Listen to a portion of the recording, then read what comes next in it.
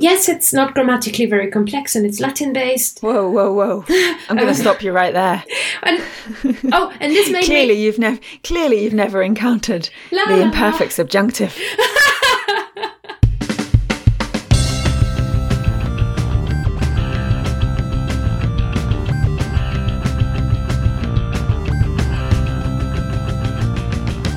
Welcome to The Fluent Show, our podcast all about loving, living and learning languages. Today, I am your host, Kirsten from fluentlanguage.co.uk, and I'm joined by my wonderful, multilingual, polyglot, Milton Keynes-based,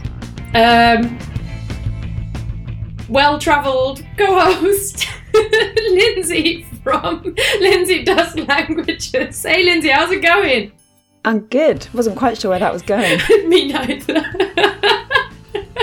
And we are here on this show to tell you everything and anything that we find interesting about learning languages and from the world of learning another language. And today we've got our hot topic for you. I think it's just a hot topic and not a hot potato like we've had in many recent years. And this is a question that when you Google it, that's all I'm going to tell you about it. Every blog and website on the internet seems to have an opinion. So this is ours. Lindsay, how's it been going? Before we crack on, let's settle in. Have a cuppa. Settle in, yeah. It's been good. Yes. You've been learning a lot of languages. Not so much recently. It's currently Easter holidays, so my teacher husband Ashley is home. So it's quite slightly slower mornings, a little bit less language learning, mainly because I've been trying to book plane tickets. Oh my goodness. Oh wow. Takes all the time in the world to try and do that right. Where are you planing to? Planing? Flying. Finally booked. To Spain, and then I'm going on from Spain to Seoul in Korea, and then back from there. When are you going? End of the summer? Or no, that's a lie. In the middle of the summer, August. Oh, how wonderful! So yeah. When we're all so sitting I get to be in Spain for my birthday. Yay! Oh, that's awesome! That's my fantastic. 30th birthday. So when oh wow. Yes, it'll be my 30th birthday too. So when we're all sitting either in England in the rain in August or possibly meeting up at Langfest and high-fiving each other, you're going to be waving from the other side of the world in Seoul. How cool is that? Yeah. Love it. I've also been busy. I feel like I've had a struggling week in terms of keeping up with my languages, but the other day I had a nice morning of Drops app Chinese study, so that was good fun. And today, this thing, I feel like I've got like a 3-step process when I get an email in Welsh. So I'm on a few Welsh newsletters just sort of keep the contact going. Yeah. And I sort of get the email, look at it, and go, oh, okay, you can do this. Stare. Try and work out what on earth it's about. Because today's was about a campaign to rename the logo of the Senedd, the Welsh government, so that they remove the words Welsh government from it, because the Welsh Language Society thinks, well, it's called the Senedd, it should be called the Senedd in all the languages. We don't need to write Welsh government under it. But, you know, so they wanted people to comment on this consultation. So it had lots of words in like consultation, consideration, lots of words that starts with cum and kun and kuv. And I was just staring at it going, okay, you can do this. And then stage 2, right, you can do this. All you need, Kirsten, is to really focus and look words up in the dictionary. Looked up a lot of words in the dictionary. That's when I got what the topic was. And I still wasn't 100% sure what they wanted. Like, bearing in mind, written Welsh is different from spoken Welsh. So had they phoned me up, I would have probably understood them better. And step 3, just Google Translate. At which point, you know, like you're just checking your understanding. Right? Yeah, at that point I was just checking my understanding, and I didn't know what, you know, like I knew this is something about the bilingual logo and something, but it was a little bit tricky. It's a little bit challenging. So, but that was my contact with Welsh for for today, and probably the first one in a few days, because been so busy and just so, just so overwhelmed with a few other things. So that's all good news. Well, just continuing, and one day I'm even going to understand consultation and, complex political emails that someone sends me. All the important stuff. All the important stuff. Now, before we crack on with today's topic, I think maybe, I don't know, should I throw another hint? Go for it. Okay. Okay. Here is my second hint. We're going to end this podcast with a top 5 from Lindsay and a top 5 from me. And listeners, I would love for you, as you're listening, to make your own top 5. And perhaps even comment and let us know what it is. So it's something that everybody's got an opinion about. Not just all the blogs on the internet. I think everybody. That was hint number 2. Before we crack on, last announcement is just to say that we have got I think it's the last week of this run of our wonderful, wonderful sponsor. And our sponsor company, what are they called, Lindsay? Oh, I'm going to get it wrong. italki. italki! No, you got it. Yes, okay. Phew. Said it right. They're so they sponsor Language Nerds. You can tell they sponsor Language Nerds by the way that they send the company name in the International Phonetic Alphabet as a pronunciation guide. So if you've never heard of italki and you're a language learner who is just, making big strides, and you'd love to get a little bit perhaps beyond the apps or beyond the evening courses or something like that, italki is a fantastic alternative or extra way of learning a language. I think it's lovely. And Lindsay and I, you and I both have used italki in the past for learning and teaching, right? So this is italki. It's an online platform where language learners can meet language teachers. As a language teacher, you can advertise your services on there, and you will create a full profile with a video explaining your teaching approach, it's really showing people who you are, getting them to get to know you. Then you can set your prices. All the prices are set by the teachers, and you put your schedule in. And as a learner, you then turn up and you see all these teachers who've done all of this already. So you can learn everything that you need to know about them, and you can book your own personal one-to-one lesson with a teacher in a location that is convenient for you at an affordable price that you choose, and you can speak to them and learn authentic, real language. So essentially, you've got your private Chinese tutor, you've got your private Korean tutor, you've got your private, I don't know what, Catalan tutor, just in your pocket right there. And Lindsay and I both have been, like I said, teachers and learners on there. And Lindsay, what was your most bizarre lesson that you ever taught as a teacher? My most bizarre lesson I ever taught as a teacher? Oh, on the spot there. Were you in a weird location or? I don't know. When I've been teaching, I've mostly been in normal places, doing normal things. Right. I don't know. Most bizarre as a learner, I remember in the July of 2017 for the italki Diversity Language Challenge, I think it was, I decided I wanted to do 12 different lessons in the time period that they had in 12 different languages. Sorry, forgot that bit. And for the very last lesson, it had been quite a short time, and it'd been quite intense. And I remember I was just sat on the floor in my office because I was on my laptop. But for some reason I couldn't be in the living room. I don't know why. I just remember being sat down next to where I am now on the floor. I think I was maybe just exhausted. It was 9-10 o'clock at night, and I had to do the last lesson. Yeah. In terms of lesson that comes to mind as slightly being a bit not normal, that would be the one. Ah, and what languages did you do at the time? At the time, that was Galician. Wow. I did loads for that challenge. 12 languages altogether. Cebuano. I think I might have had one in Hindi. The idea was 12 languages that I'd never studied before. Wow. So I didn't know anything about, and I wrote a page before of things I know about this language, everything I know about this language. And then the next page, I then I filled out after the session. Mm-hmm. And so my aim was always to fill that second page. So even if, I didn't come away obviously fluent after 1 hour, but I had a knowledge about this language that I didn't have before. And that was a lot of fun. Yeah, and this is the other cool thing about italki is you really can find a tutor and just work with them for about 2 or 3 sessions. Like I did this with Icelandic, just sort of did a 10-day, I think I did a Benny Lewis challenge, decided I'm going to learn Icelandic for like a little bit, wrote a little script, met the tutor, learned how to pronounce it in a way that doesn't sound like I'm a German who just reads what she sees.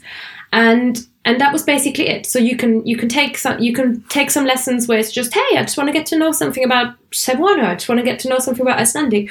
Or you can really work through quite a lot and for several years with your tutor and go through several levels of fluency. And it works in both ways. It's really flexible.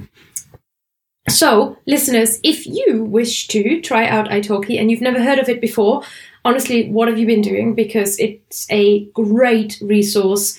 If you've ever heard of online lessons and, you're listening to a podcast about language learning, so let's hope you have. If you haven't tried it, don't be shy. You can just come and, take a little trial, ask some questions.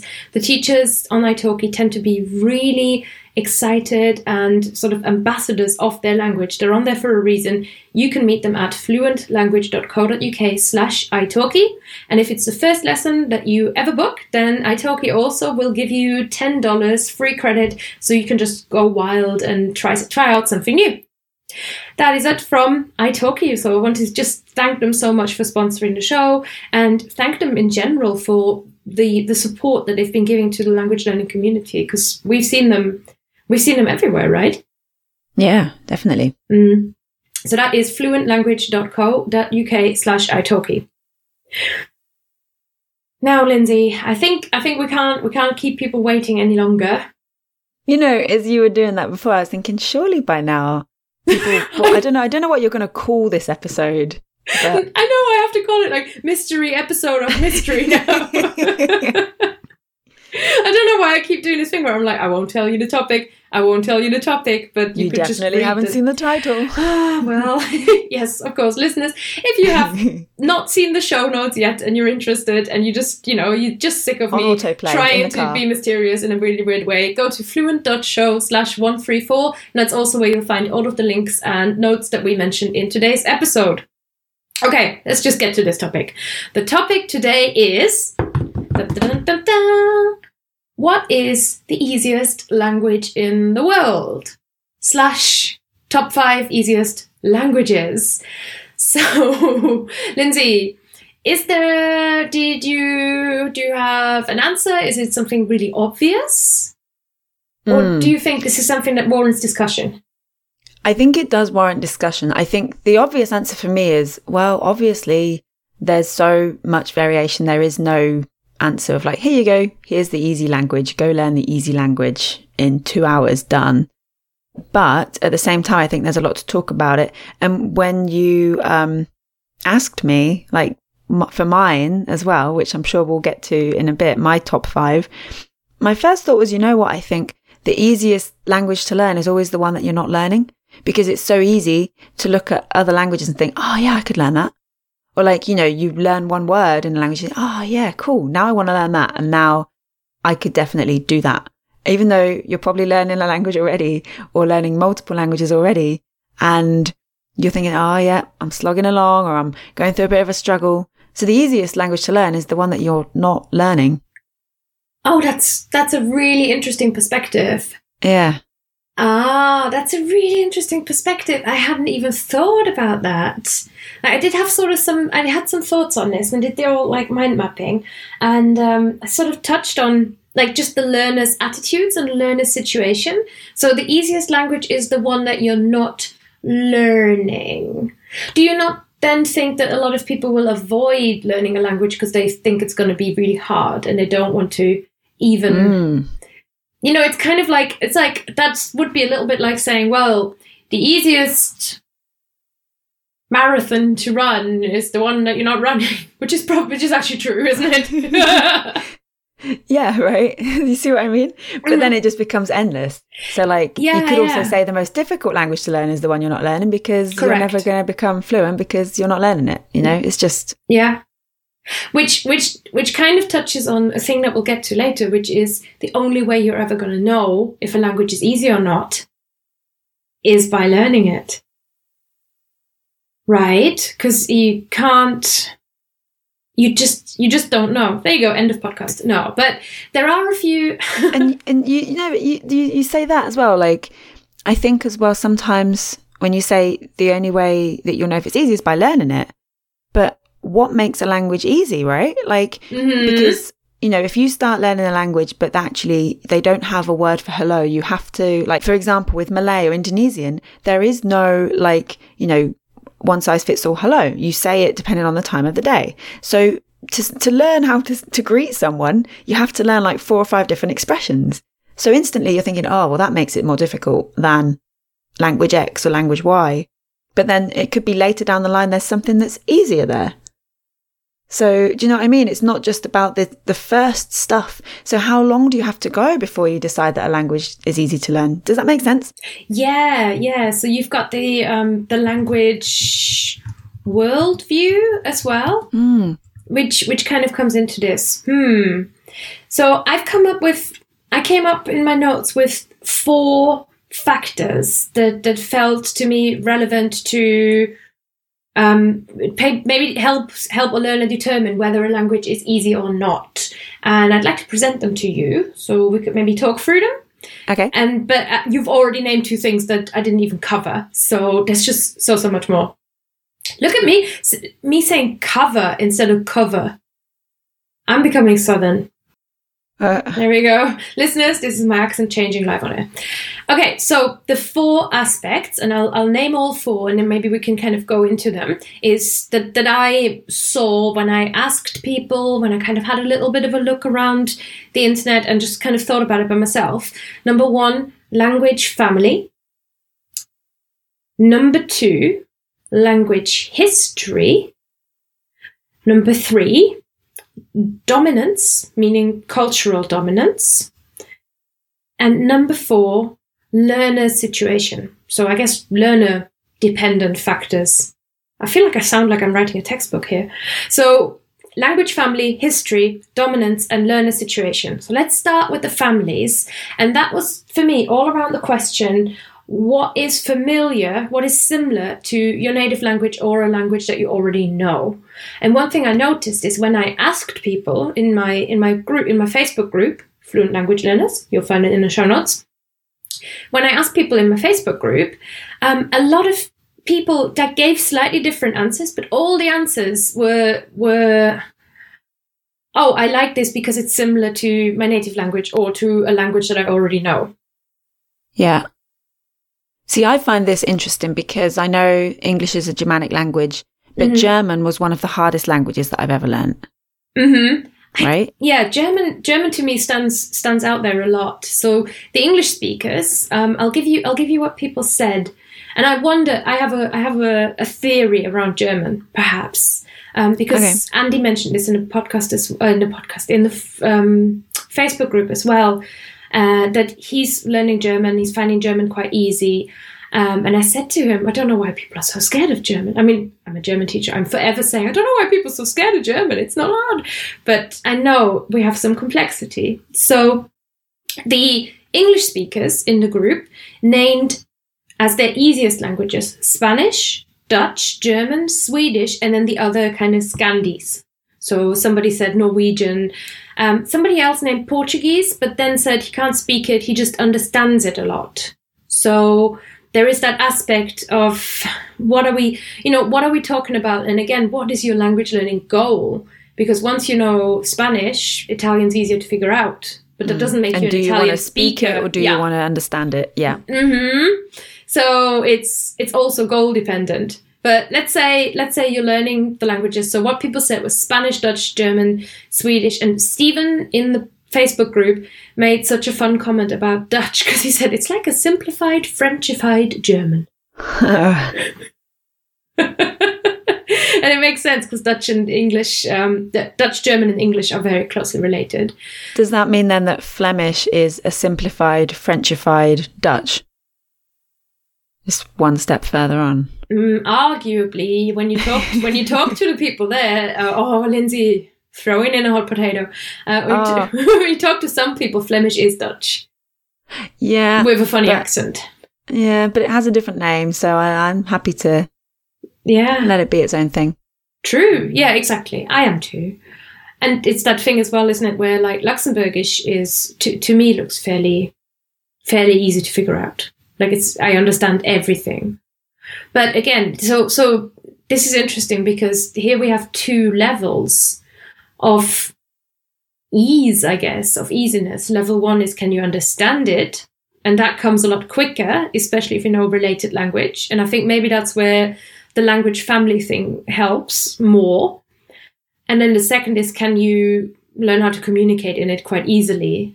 And that's where I think maybe the language family factor isn't as rich, right? That might be where people find German hard. You can look at German and figure something out, but it's a different question when you then start picking it up. If your tuition is bad, that was my other thing. Not bad necessarily, but German is this language that a lot of people get pushed on them in school in a kind of 1 or 2 lesson a week, very structured, exam-focused context. Same with French, whereas Spanish tends to be like, okay, the lower level language students can do Spanish. Yeah, which is so insulting to everyone in this situation. But if you think in exam contexts, that again kind of makes sense, I suppose. But it's also like, that's just because we're in Europe, and what are the richest countries in Europe? Not Spain. Germany, France, the UK, arguably, although they're doing a good job trying to make it worse for themselves. But no, we're not that kind of podcast. So that's what English speakers said. And you made a really good point there, that the English speakers didn't name French as one of the easier languages. Because of school. Maybe. I think I would say. I've never found French easy. Never. And French has a lot of difficult pronunciation issues when you first start. So another thing was like, I think a language like Spanish gives you a lot at the start, So again, that's what I was saying with the Indonesian. Like, how far can you go before it's not easy? And then, how does that affect your appreciation of how easy or difficult a language is to learn? Yeah. So it's the same. If you can go quite far in Spanish until you get to the trickier stuff, then it does feel easier. Yeah. And that's it, definitely. And I think that affects English as well. So here are the languages that the other native speakers that we had in the group had mentioned. We had a Persian speaker, actually, who said she found Korean really easy.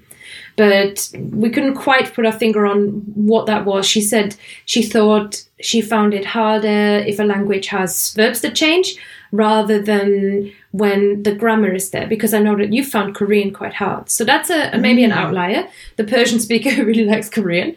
We had Spanish speakers who said, they find Catalan easy, Italian and English, which figures along with what we've said so far. No surprises. German speakers saying English and Dutch.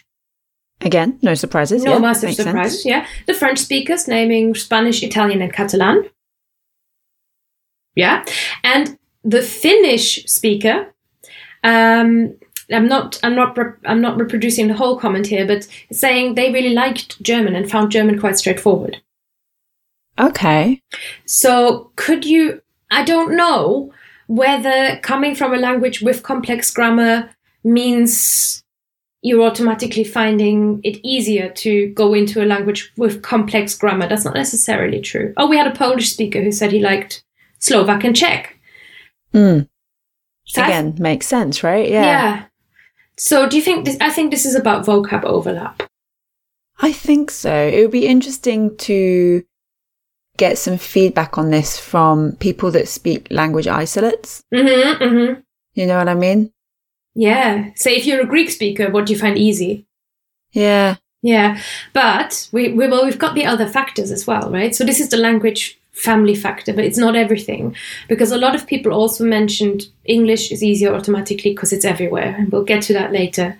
Now, I started seeing one big problem with this, which is that all the languages people named are languages that they kind of know about, right? And languages that we've tried and that are really widely learned. So we are really limited to assuming that a commonly studied languages will be easy. And I think there's a real thought error that we make by thinking when a language is popular that it's going to be easy. Because no one, for example, named Romanian, even though that's a language in the Romance family and is kind of, I don't want to say modified Italian, but if you know Italian, you can figure out Romanian, at least in terms of the meanings and comprehension. So no one mentions Romanian, but everybody says, oh, Spanish is really easy. And they're in the same family, but Romanian just isn't as widely studied, is not a rich nation at all.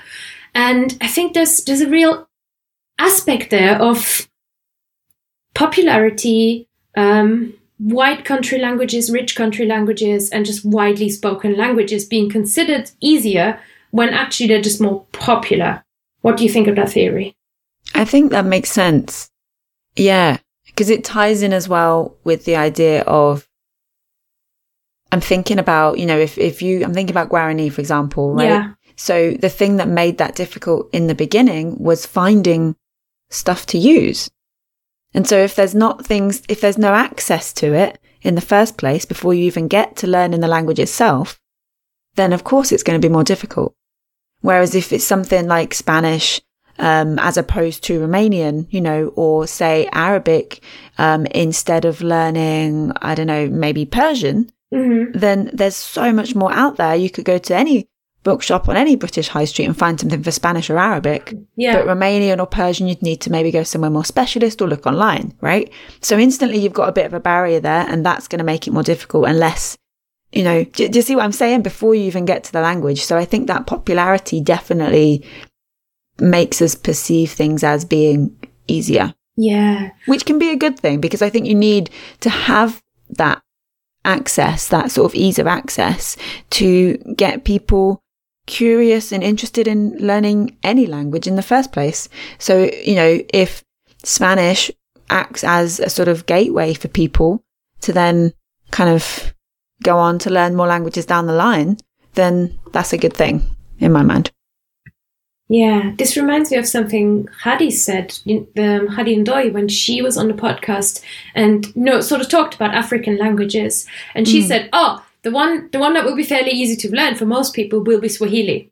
No one ever lists Swahili in the list, but it's just on the periphery. It's just not in our field of view, But you don't see Swahili books everywhere. Yeah, I feel like there's almost like zones. What's it called? The zone of, I can't remember what I'm thinking of, but it's like zones, right? So like a circle in the middle of all the languages that you see on every bookshelf in every bookshop, right? Your Spanish is your French, maybe your Chinese, your Russian, your Arabic, if you're in a slightly bigger shop. Yeah. Then outside of that, you've got things that are perhaps a little bit more quirky, maybe Dutch, maybe Swedish, maybe Korean I would possibly put there, but it's kind of slipping into the middle one now, K-pop and everything. And then you've got another circle out from that that's like Catalan and maybe Romanian, maybe Persian. Do you see what I mean? Yeah, right? There's almost like circles of obscurity. Yeah. And that is not to be confused with difficulty. Easy going out to difficulty. Yeah. Yes. Because when I tell people I'm learning Welsh, I get a lot of, that must be really difficult. Yeah. When I haven't found it difficult. And I've got a theory as to why I haven't found it difficult. Possibly because I come from a native language background where my language has a lot of speaking and spelling consistencies. It's not like English where, you say a word, you've got no idea how it's spelled. In German, when you hear a word, you kind of know how it's spelled as long as you know the rules. So German has that consistency between pronunciation and spelling. German has got compound words, and German has got prefixes that mean a thing and always they attach to lots and lots of words and kind of change the word in that specific way. Those things are all things that I am seeing in Welsh. Like that, and it makes Welsh feel more familiar to me, and it made me maybe coming from the background of German, I don't know. I always kind of strive to get to grips with the pronunciation of a language really, really early, because I feel like it helps me with spelling, helps me with reading. It's just a really good place where I want to start. And I found in Welsh that once I'd cracked that, I had kind of gone over one of the big starting hurdles, and it made things easier for me. So to me, perhaps because of that, like the grammar is not crazy complex, at least not. So yeah, this makes sense. It's not just about language families and your native language and what that's related to, you know, linguistically. It's also about your sort of history of languages that you know, including your native language, and the features that perhaps cross over sometimes unexpectedly. Maybe that's what's happened with the Persian speaker in your Facebook group and Korean, right? Yes, exactly. Maybe there's something there that is similar or works in a similar way. And so therefore, even though we think of these two languages as being completely different from one another, maybe there's something that makes that easier. Yes, and that automatically again comes to the final answer, or hints towards the final answer, because no learner is the same. No language learner, even if you're an English learner who's never done another language, an English native speaker who's never done another language, you may have grown up hearing different languages. You may have a dialect. You may come from a different area of the country. You know, like if you are, for example, Scottish, you've got certain sounds in your pronunciation that will aid you with, say, other Celtic languages or some of the other Germanic languages. So like, it's like DNA. No language learner is the same as another language learner. You can never compare. So making these, when I Googled this question and everybody's lists came up, I was just like, everybody stop saying Spanish is easy. Yeah. You know, yes, it's not grammatically very complex and it's Latin based. Whoa. I'm going to stop you right there. And this made clearly you've never encountered the imperfect subjunctive. I've encountered the subjunctive, but I guess after I did the subjunctive in French and already cried over it for a lot. So clearly you've never encountered the a mí me gusta, a mí me gustan list of verbs that I can't remember the name of. Oh. Maybe I did and I just didn't find them hard. Maybe I'm a genius. Probably not. But this makes me this made me think of one other factor of the learner's situation that I hadn't put in my notes, but I thought about when we were talking. It's also, I think, about your language learning goals and what you can envisage yourself doing in the language. And I think a lot of people, you know, outside of the language learning nerd realm will consider Spanish easy, partly because it's quite easy to imagine doing something somewhat productive in Spanish, because that will be ordering in a restaurant when you're on holiday in Spain. Whereas Hindi, usually, or Urdu, let's say, hugely widely spoken in this country, no one ever considers learning Urdu, even though you could totally probably work out where to go and speak to somebody and have an interaction in that way in that language. But it's almost invisible because it's not, you know, it's not part of, again, the dominant majority, dominant cultural groups, day-to-day life. Yeah, it makes sense. So I think if you can imagine yourself doing easy things in a language, you're going to think a language is easier. Whereas if you can't imagine yourself doing anything in the language, you're automatically going to think it's harder. True that. Wow. Deep stuff. And in my Facebook group, I wanted to read out one more comment. It was really cool. Tilda replied to the question, what are the easiest languages for you? With this answer, and I thought it was so smart, but it's very polyglot. It's always the last three that you learned. That implies you just like, yeah, I know. But she says, I think the easiest three are often your last three because you develop your language learning strategy as you work out which things help you learn. So for me, French, Esperanto, Welsh, that's what she said. So how would you feel about that in your say landscape of language learning? I can see how that makes sense, because you can envision, like you were just saying about seeing yourself using it. You can see yourself learning it. So you can see, you've got these strategies and these techniques in place of how to learn that particular language. So it's easy to imagine improving. Yeah, definitely. So this is, I think, it goes into this topic that I'm just so obsessed with, which is the heuristic and the shortcuts of thinking. And I think it really is something about availability, like what is available in your mind's eye that you can actually see yourself doing. And if you see an awful lot of Spanish course books everywhere, and Spanish is taught in schools, and people go on holiday in Spain, etc., you can envisage yourself learning Spanish quite easily. The same way that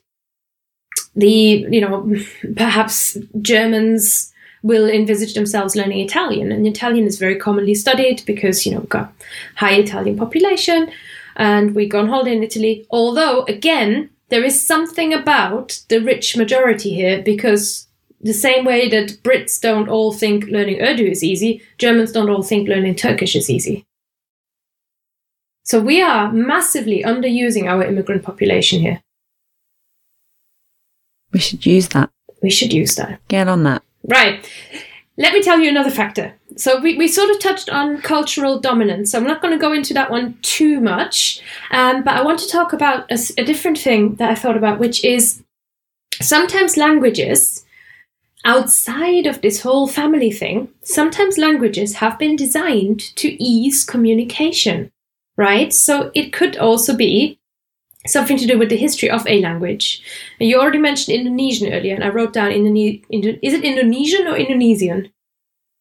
Sorry, say what? Is it what or what? They sound exactly the same. Indonesian or Indonesian? Indonesian? Indonesian. So Indonesian is an example of a language designed to ease communication in a mixed group. Am I right about that? Kind of. So it's quite an unusual example, I think. Basically, in Indonesia, I think it's the second most linguistically diverse country on the planet, second to Papua New Guinea, which is right next door, made up of lots of islands. So there's around 700 languages in Indonesia, I believe. No, that sounds too high. Yeah, 700, 800 and something in Papua New Guinea, so it must be around 700 in Indonesia. Quite a few. And so when they, became a country and everything, and colonists said adios, well, not adios, they weren't Spanish, but you know what I mean, then they decided, right, what language are we going to pick as our official national language? So they didn't want to pick Dutch, or another sort of colonial language, such as I think they've got pockets of Portuguese perhaps as well. They didn't want to pick Dutch because that had a colonial connection. They didn't want to pick English because there wasn't really a connection to English. They thought, I think the idea of it's going to be a big international language, but it also means we lose something of ourselves.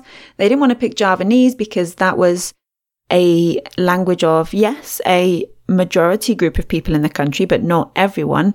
And so it then, would give rise to that one particular ethnic group within the country. And so they picked Indonesian, which had been used. It's essentially a version of Malay. Now it's, a language in its own right.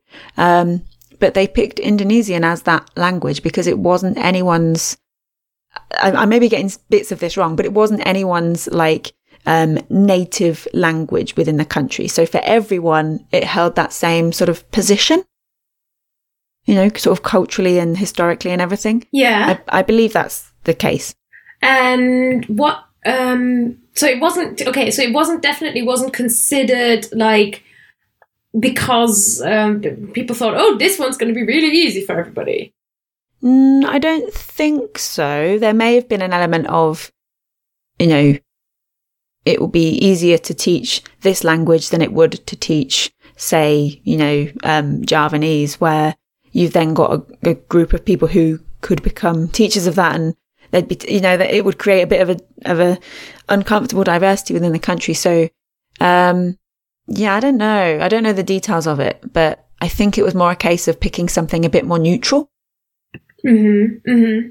So easing communication in the sense that there was less of a linguistic hierarchy. Yeah, I guess less of a maybe an emotional barrier to some people as well. Right, and that fits with what you've just been saying, about like the sort of richer countries and their language being popular and all of that stuff. They kind of went right.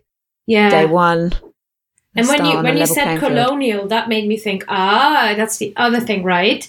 The biggest colonial power after Britain was Spain, right? I think France. I'm going to have to edit this out. I can't possibly sound this uninformed. We definitely double check. I think France, because I think there's a big deal with Britain and France saying who had the bigger empire. Yeah. But, okay. So, history nerds, please write in. But again, these three extremely culturally dominant languages around the world. And then maybe Spanish is actually easier than French. Maybe.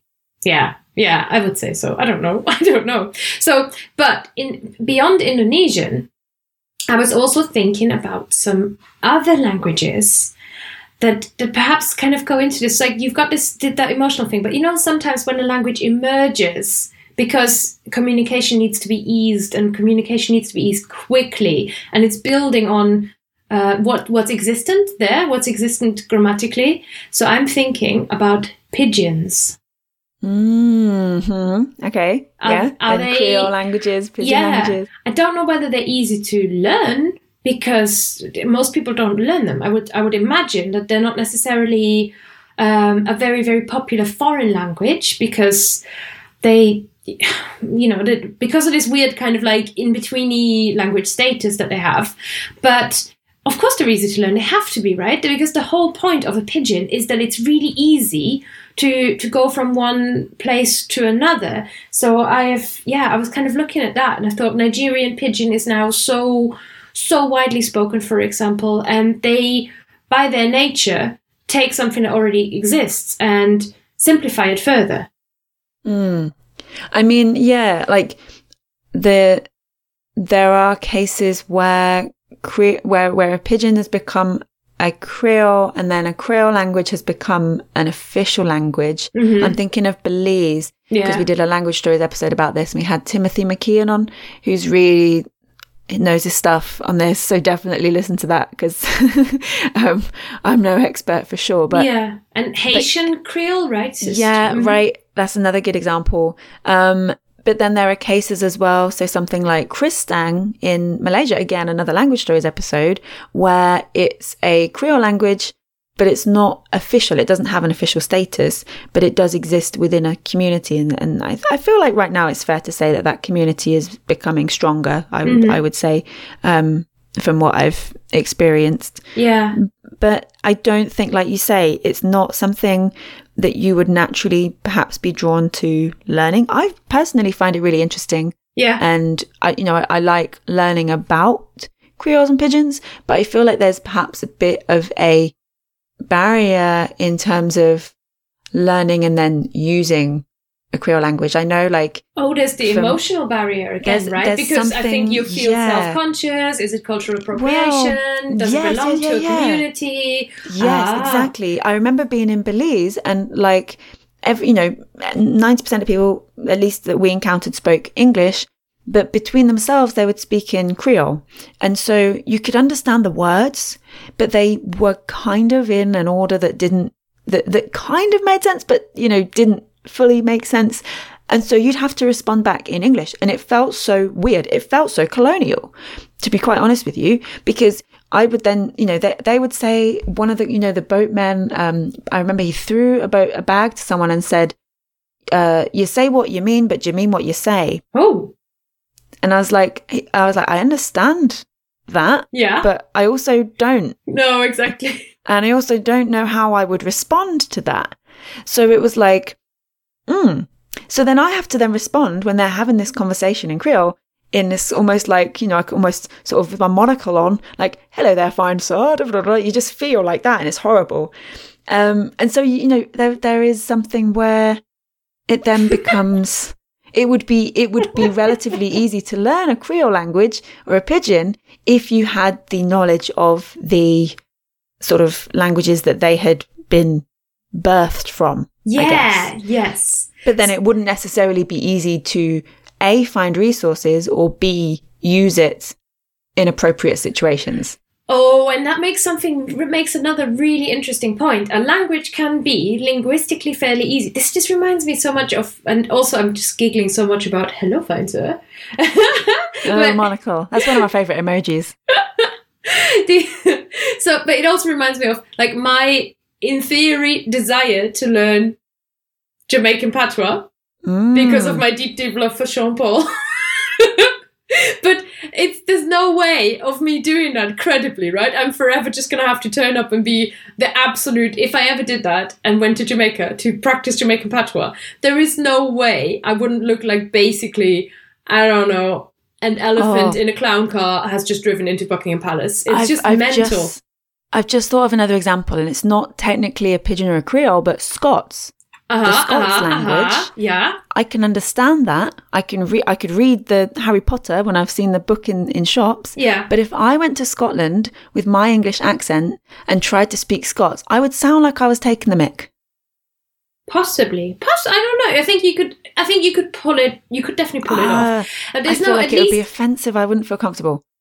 So what we're kind of hitting on really interesting. So because I came to here with this like, but there are languages that are made to be easy. They are pidgins, ha ha ha. But with a pidgin, what we are learning here, or what we're discovering, is they can be linguistically perhaps fairly straightforward. They're not like Nigerian pidgin doesn't from everything I've seen.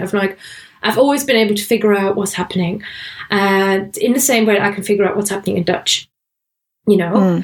And from what I watched in prep for this, I sort of watched a few YouTube videos about Nigerian pidgin and stuff. But it's not just about linguistically easy. And we're back to that cultural dominance. It's again like, what can you credibly learn as you? Like, where does it fit in with who you are? And you can't, like, you can just about sort of go to Wales and say, hello, I'm the German who learned Welsh. And you can go to Paraguay and say, okay, I'm the English girl who learned Guarani. Because you and I sort of, I think, both come at it from a point of view of, I just love languages, rather than I want to be a part of your community and I'm going to be one of you. There's a way to approach it. Yeah. It's almost like, I remember, I'm thinking back to talking with Timothy about it, and I remember him saying, you want to be invited to use the language. So you can learn it, but to use it, that ease of using it comes from being invited to use it. Yeah. Because I think these communities have got a strong history as well of people just rocking up and telling them what they're doing wrong. Exactly. Interesting. So, okay, let me bring you my last example then of a language perhaps designed to ease communication. Maybe this could be considered easy. Don't know. Again, because I've got very little availability in my mind of whether this is easy. Sign languages. What do you reckon? Do you know what? I have been surprised lately because I went to the library and I did my little loop of the library of the travel section and then the language section. And I picked up British Sign Language for Dummies. And I've always been a bit reluctant by that series. I remember I had the Chinese one once with a friend and we used it for a little bit and it was okay. But then we stopped using it. But then I always felt a bit like, but it's not going to be any good for dummies. You know, I'm not a dummy. How dare you? And, but actually this is really good. And I'm surprised how much I've been able to pick up from a book. You know, I'm certainly not proficient, but I'm very intrigued by sign languages. And I think that there is an ease in terms of learning them and in terms of the language itself. But that is a broad generalization because there's over 300 of them in the world. Yeah. So, you know, how can you say, you could learn 300 languages, super easy? Not necessarily. And the other thing is, how do you compare learning a sign language to learning a language with an oral and perhaps a written history as well? a written version as well. Oh, do you think because it could be easier or harder because there's an element missing? Not missing, but because I don't mean missing. I mean that the whole method of communication is so different, and so the whole method of learning that is actually going to be quite different. Like I'm saying, I've still learned a bit from a book, but I wouldn't be able to use that. I'm learning more about it from the book. If I wanted to actually use it, I'd need to go and to a lesson and practice, just like you would have to practice speaking. Practice speaking with your hands versus speaking with your mouth, your throat, and everything else versus writing and all of that. They're very different skills. They're very different ways of learning. So it's difficult perhaps to compare the ease of learning a sign language to the ease of learning a spoken language. Yes. I can absolutely see that. I know exactly what you mean. I know exactly what you mean. It's kind of like almost like an instrument, so music theory and you can read music and you've got a sense for music, but just because you can play the flute doesn't mean that you can pick up the saxophone. Yeah, but at the same time, it would be easier to go from something, well, actually, it's a woodwind, isn't it, I believe? But it would be perhaps more difficult to go from flute to guitar to piano than it would to go from flute to oboe to recorder or saxophone. Or how you can sing, and or that's something I've done in the past. It's like I can sing and I can sort of play the piano, but I have to work really hard if I want to sing and play the piano at the same time. Right. That much about music, back to languages. Different skills coming together and used in different ways, so it's hard to compare. Yeah. So and this again, we keep coming back. Like, it's interesting because when I first brought this list, I thought, right, I've got this cracked. Like, it's language families, it's language history, blah, blah, blah, this is everything. But in our conversation, I feel like a conclusion that we're coming to, or somewhere that we're coming to, is yes, the learner situation definitely matters. Your attitude to a language matters. A bad experience in the past can give you the idea that a language is hard when it may have just been the situation that you were in. This is me campaigning to give German another go, everybody. But but I think it's true. Like, bad grades in school, right? That's one of those examples that makes people think they are bad at a language when that isn't necessarily true. Makes people think they're bad at communication. There's so many aspects there. So I feel like that is an aspect of the learner situation. Then you have to be aware of what you see in the world. But what I hadn't expected before this conversation is how much we keep touching on this idea of the cultural dominance. And that you can't know what's easy for you because you only know the languages that you can think of, kind of usually off the top of your head. So you're only going to list something that is just really easily available to you, rather than what might be accessible. And then this other part of the cultural, like, and the emotional barriers, like you mentioned that with Indonesian, and then we talked about it with the pigeons too. Yeah. So I've got a few extra questions to think about, and then I want to get to our top fives. So one thing that I thought about when I thought about the easy languages, at some point I thought, well, does it even matter? Should we really pay attention to what's easy? And should the ease of a language, the ease, right? Ease in very big speech marks, determine your choice to commit to learning that language? I think that if you want, and I'll come back to that point in a minute, so want, not in quote marks, but in bold and italic, to learn a language to a high level, then it becomes easier. And that doesn't mean it won't be difficult at times, but it will be easier if you really want to learn to a high level. If you need to learn a language to a high level, then automatically any ease that is, sort of predetermined by any of the things we've discussed already is kind of washed away and doesn't matter. Yeah, you've kind of forfeited, don't you? Yeah, like if you need to for, school, for work, for like forced immigration, that kind of thing, then it doesn't matter if it's considered an easy language, because you may not actually enjoy doing the thing. This reminds me of something that Christian always says that I even put it in Focus and Fluency, one of the courses I did, which was, and there it was about methods and productivity methods, but in general, if something isn't working for you, that's the same as it just doesn't work, right? Because it doesn't matter if a method works for somebody else, it has to work for you. And there was something that I thought about, again, when I thought about learning Welsh. In Welsh, when I encounter something like mutations, where you could go, oh, that's so hard, people run a mile, etc., etc., I didn't feel that way because I was so motivated to learn this language and so curious in the way I approached it. My goal wasn't to become perfect or anything. My goal was to find out more, and still kind of is, that when I came across what other people might, or like certain people in certain situations might consider, oh my God, this makes the language a lot harder because it's a complexity. To me, it made the language more interesting and more desirable. And it was almost an extra motivation factor. That's such a great way to look at the difficult, quote unquote, so many quote marks, the difficult bits, to think, okay, this is intriguing, rather than, I'm done. Absolutely. Yeah.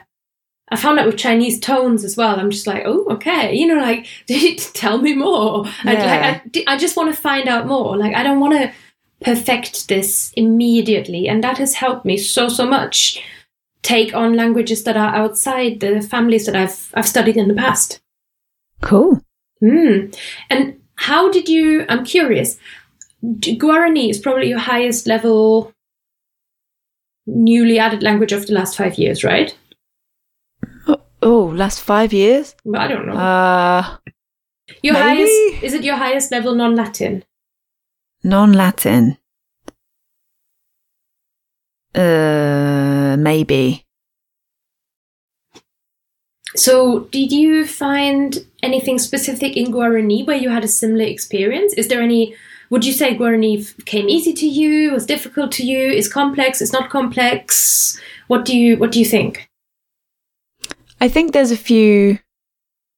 Oh yeah, you know what? Because there's a lot of suffixes and prefixes. So verbs conjugate with a prefix being added. Oh, classic. To determine the person, not a suffix. And then there's loads of suffixes that mean different things. So for example, if you want to say that you want something, for example, like she areko, I have, right? So if you say she areko pete karumbe, I have a tortoise, right? If you then say I want to have a tortoise, you add se, se, on the end of that verb. So she areko se pete karumbe. Yeah. And then so doing it that way, that's been really curious. But I don't know if I would say that's difficult, but there's a lot of them to learn, and the nuance of it's quite, perhaps could be perceived as difficult. So, but I think like you said, with the mutation stuff, for me, that has made me more curious to want to learn more of those and to learn more about them. And, which is why I would advise any new language learner, and we often do this, communicate this, and hopefully in this episode you found out a little bit why your polyglot friends say this. If you're a new language learner and you're asking what is the easiest language to learn, kind of don't ask, or don't make that too much of a part of what motivates you to learn, because it's much more about, is there a specific one that you kind of feel called to or drawn to? And if you let your curiosity guide you rather than too much of your head, right? If you kind of bring in your heart a little bit more, you will benefit from that. And the difficult aspects, or quote unquote difficult aspects of that language, like what Lindsay just described with the prefixes, or like mutations, or perhaps German cases, or Russian cases for that matter, or Finnish cases for that matter, they might not phase you as much as you expect, because you're just you're in it and you're just ready, you're taking whatever is coming your way. Okay. Lindsay, I've written 4 conclusions from this. I wrote 3 that I came to, and I think I've added one. You've added one, okay. I've added one, exactly. So, number 1. So, how do you know if a language is easy or hard? Here is the answer from the Fluent Show. Number 1, it's personal. This time, it's personal. It's personal. Number 2, what you know is limited. Oh. Right? Could you just expand that a little bit? Well, you don't know what you don't know, so... Oh, okay. So it's hard to say as like a final answer in the whole wide world. The easiest language is language X. Yeah. Yes. And it's kind of what we said right at the start of this conversation. The easiest language is the one you're learning, but also the hardest is the one you're not learning. But the hardest one is also the language you're not learning. So essentially, you just don't know until you're in it. Number 3, it's really hard not to think easy when you mean available. Yeah. That makes sense, hopefully, after this conversation. And number 4 is it's really circumstantial. You can be an adult learner choosing to pick up a language, teaching it yourself, using all the learning methods. Maybe it's your 17th or it's your 7th or it's your 3rd. And it's going to make it a million times easier than if you're in school trying to pass an exam that you don't like and you've got a stomachache. So those are the 4 conclusions I think that I wrote down here. And then there's also something, it's personal has this sort of, it's emotional and cultural. It's got all that in it too, I think. It just totally depends on who you are. I feel like you should have added man on the end of that. With like a little peace sign going on with your hands. Grow your hair out a little bit. Dude. Fair enough. Okay. Which leaves us with just one thing to do in this show. Lindsay, what are your top 5 personal Lindsay easiest languages? Don't have to be languages that you've learned. They're just languages that you think either are easy or would be easy. And why? See, that's the hard one. So I did 2 lists. Yeah. I did my own from my own experience because what you know is limited, right? Mm-hmm. And then I did a general one as well. Okay. So my own, first of all. So French, because I started learning when I was a kid. So we were just playing games and stuff. So by the time I was having to learn stuff, I already knew the basic stuff, right? So French, top 5. Guarani, because like we've just been discussing, it's the heart pulling as well as the head. So there's a bit of interest. Esperanto, because I knew a lot of languages that Esperanto was based on when I started learning Esperanto. But all of these being here, by the way, doesn't mean there's not difficult elements with these. Portuguese, because I already knew Spanish and French and Italian, and I practiced with just loads of speaking. And finally, Dutch, because similarly to Portuguese, I did this at the same time. So I just had some time to have lots of speaking sessions, and I learned to be able to speak Dutch pretty quickly, even though I can't do any of it now. So that's another thing about an easy language. Doesn't mean that it's easy to remember for a long time as well. Yeah. In terms of general, do you want that as well? I wrote down, hang on, have I still got 5? 1, 2, 3, 4, 5. Yeah, okay. I wrote down tok pisin before we started to discuss about pigeons as well. So I'm glad we've discussed that. So that's like the main Creole language used in Papua New Guinea. I wrote down Esperanto. I added Spanish. And then I also added Swedish. Never really learnt it, but I've heard that like there's no verb conjugations, and I feel like I don't know why I really put Swedish down. And I also added English, because even though English is very difficult and nuanced and accents and all of that stuff, it is everywhere. So that because of the access, and again we discussed this, right? Now that doesn't mean that it's easy, but it has that easy access, so you have more that you can do before it begins to get difficult. Yeah. What I wrote down, and I think English is for all of us non-English speakers. English is just automatically it's what you said before. It's massively accessible, and also a big part of learning a language is exposure to the language, and we're all exposed to English all the time. Yeah.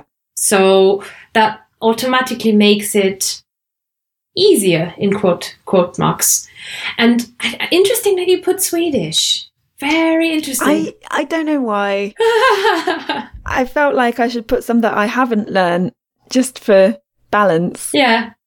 I played with Swedish. I've been to Sweden, so I did a bit of like tourism Swedish. Didn't find it same. Actually, do you know what? Both Norwegian and Swedish, I did a thing where I thought, I'm German, I speak English. This is basically going to be a walk in a park, eating cake. And it absolutely wasn't. As in, there was, I don't know, I expected it to be like an open door that I just walk in, and I totally had to get a key. So, not as easy as I thought. But it's about your expectation, again, as a learner. Well, yeah. See, I also had Afrikaans written down, and then I crossed that out. Because I realised that's probably me thinking what would be an easy language for me to learn next. Yeah. Because I know German and I got a bit of Dutch, so maybe Afrikaans. But then I was like, well, would that be easy for everyone? I don't know. So I crossed it out and put Swedish for some unknown reason. It's just what did you put? What's on your list? It's almost impossible to make a general list. Okay, so here's my... so I'll start with the languages that I've learned. Number 1, English. Because of the cultural dominance, because you grow up with exposure. I remember we had so much English language advertising when I was a kid. Like, not the full advert might be in English, but the music would be in English. And we just have music on the radio all the time in Germany in English. And like, for someone who comes from where I come from, and to be honest, for a large part of the world, we're just exposed to English. We can't help it. So English, I put it on there, but with a caveat that it's hard to master English. I think English, it's very easy to get to a functional functioning level, but it's very, very difficult to get in English to any kind of level where you would be like really, really, really good. Yeah, again, it's personal, right? It depends on your level, what you're looking for, etc. Yeah, but I did put English on there. I put Spanish. That's more about my experience. Like, I found Spanish super duper easy because I learned Spanish after doing Italian, Latin, and French. Yeah. So at that point, Spanish isn't. It just doesn't bring you any puzzles that you haven't solved before in some kind of way, especially having got the background in Latin and being a German person. I've got, like, grammar doesn't scare me, which again it's personal. Okay, so here's my number 3. Dun dun dun. Latin. Right, I've done Latin in school, and the reason I put Latin is because you don't really need to speak it, because it's a dead language. Latin is all about reading, right? This is a part that I feel, I think, with Guarani, because I don't need to speak it. So there's like half of the battle isn't really there. Yeah, Latin is very, very complex, but it's all in the written field. So you've got time to figure everything out, and you've got time to correct yourself. And it just, the stakes just aren't. I never felt the stakes were as high in Latin. Right. Okay, yeah. So again, the emotional thing comes into it, I guess. Like, if you're not in a conversation where you have to think on your feet and react quickly and all that stuff, and instead you're just like at home doing your homework, or you're reading your Seneca and trying to make sense of what on earth he means, or your Ovid, it's different. So Latin, yeah, because it's an input language more than an output language. Okay, I can see that. And it's just fun. But very complex. That's got to be said. Like, it's very complex grammar for me. Number 4. These are the 2 that I haven't learned. So number 4, I put Nigerian Pidgin because I wanted, like you, I put a pidgin, and I kind of had a search on Wikipedia around the most commonly spoken, and Nigerian Pidgin is quite far ahead.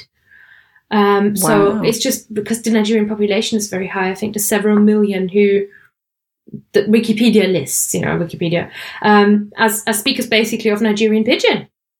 So I put it as a representative of pigeons, bearing in mind what we discussed earlier. And then my final one was Indonesian, because we did that class with Maria in Berlin at the Polyglot Gathering 3 years ago.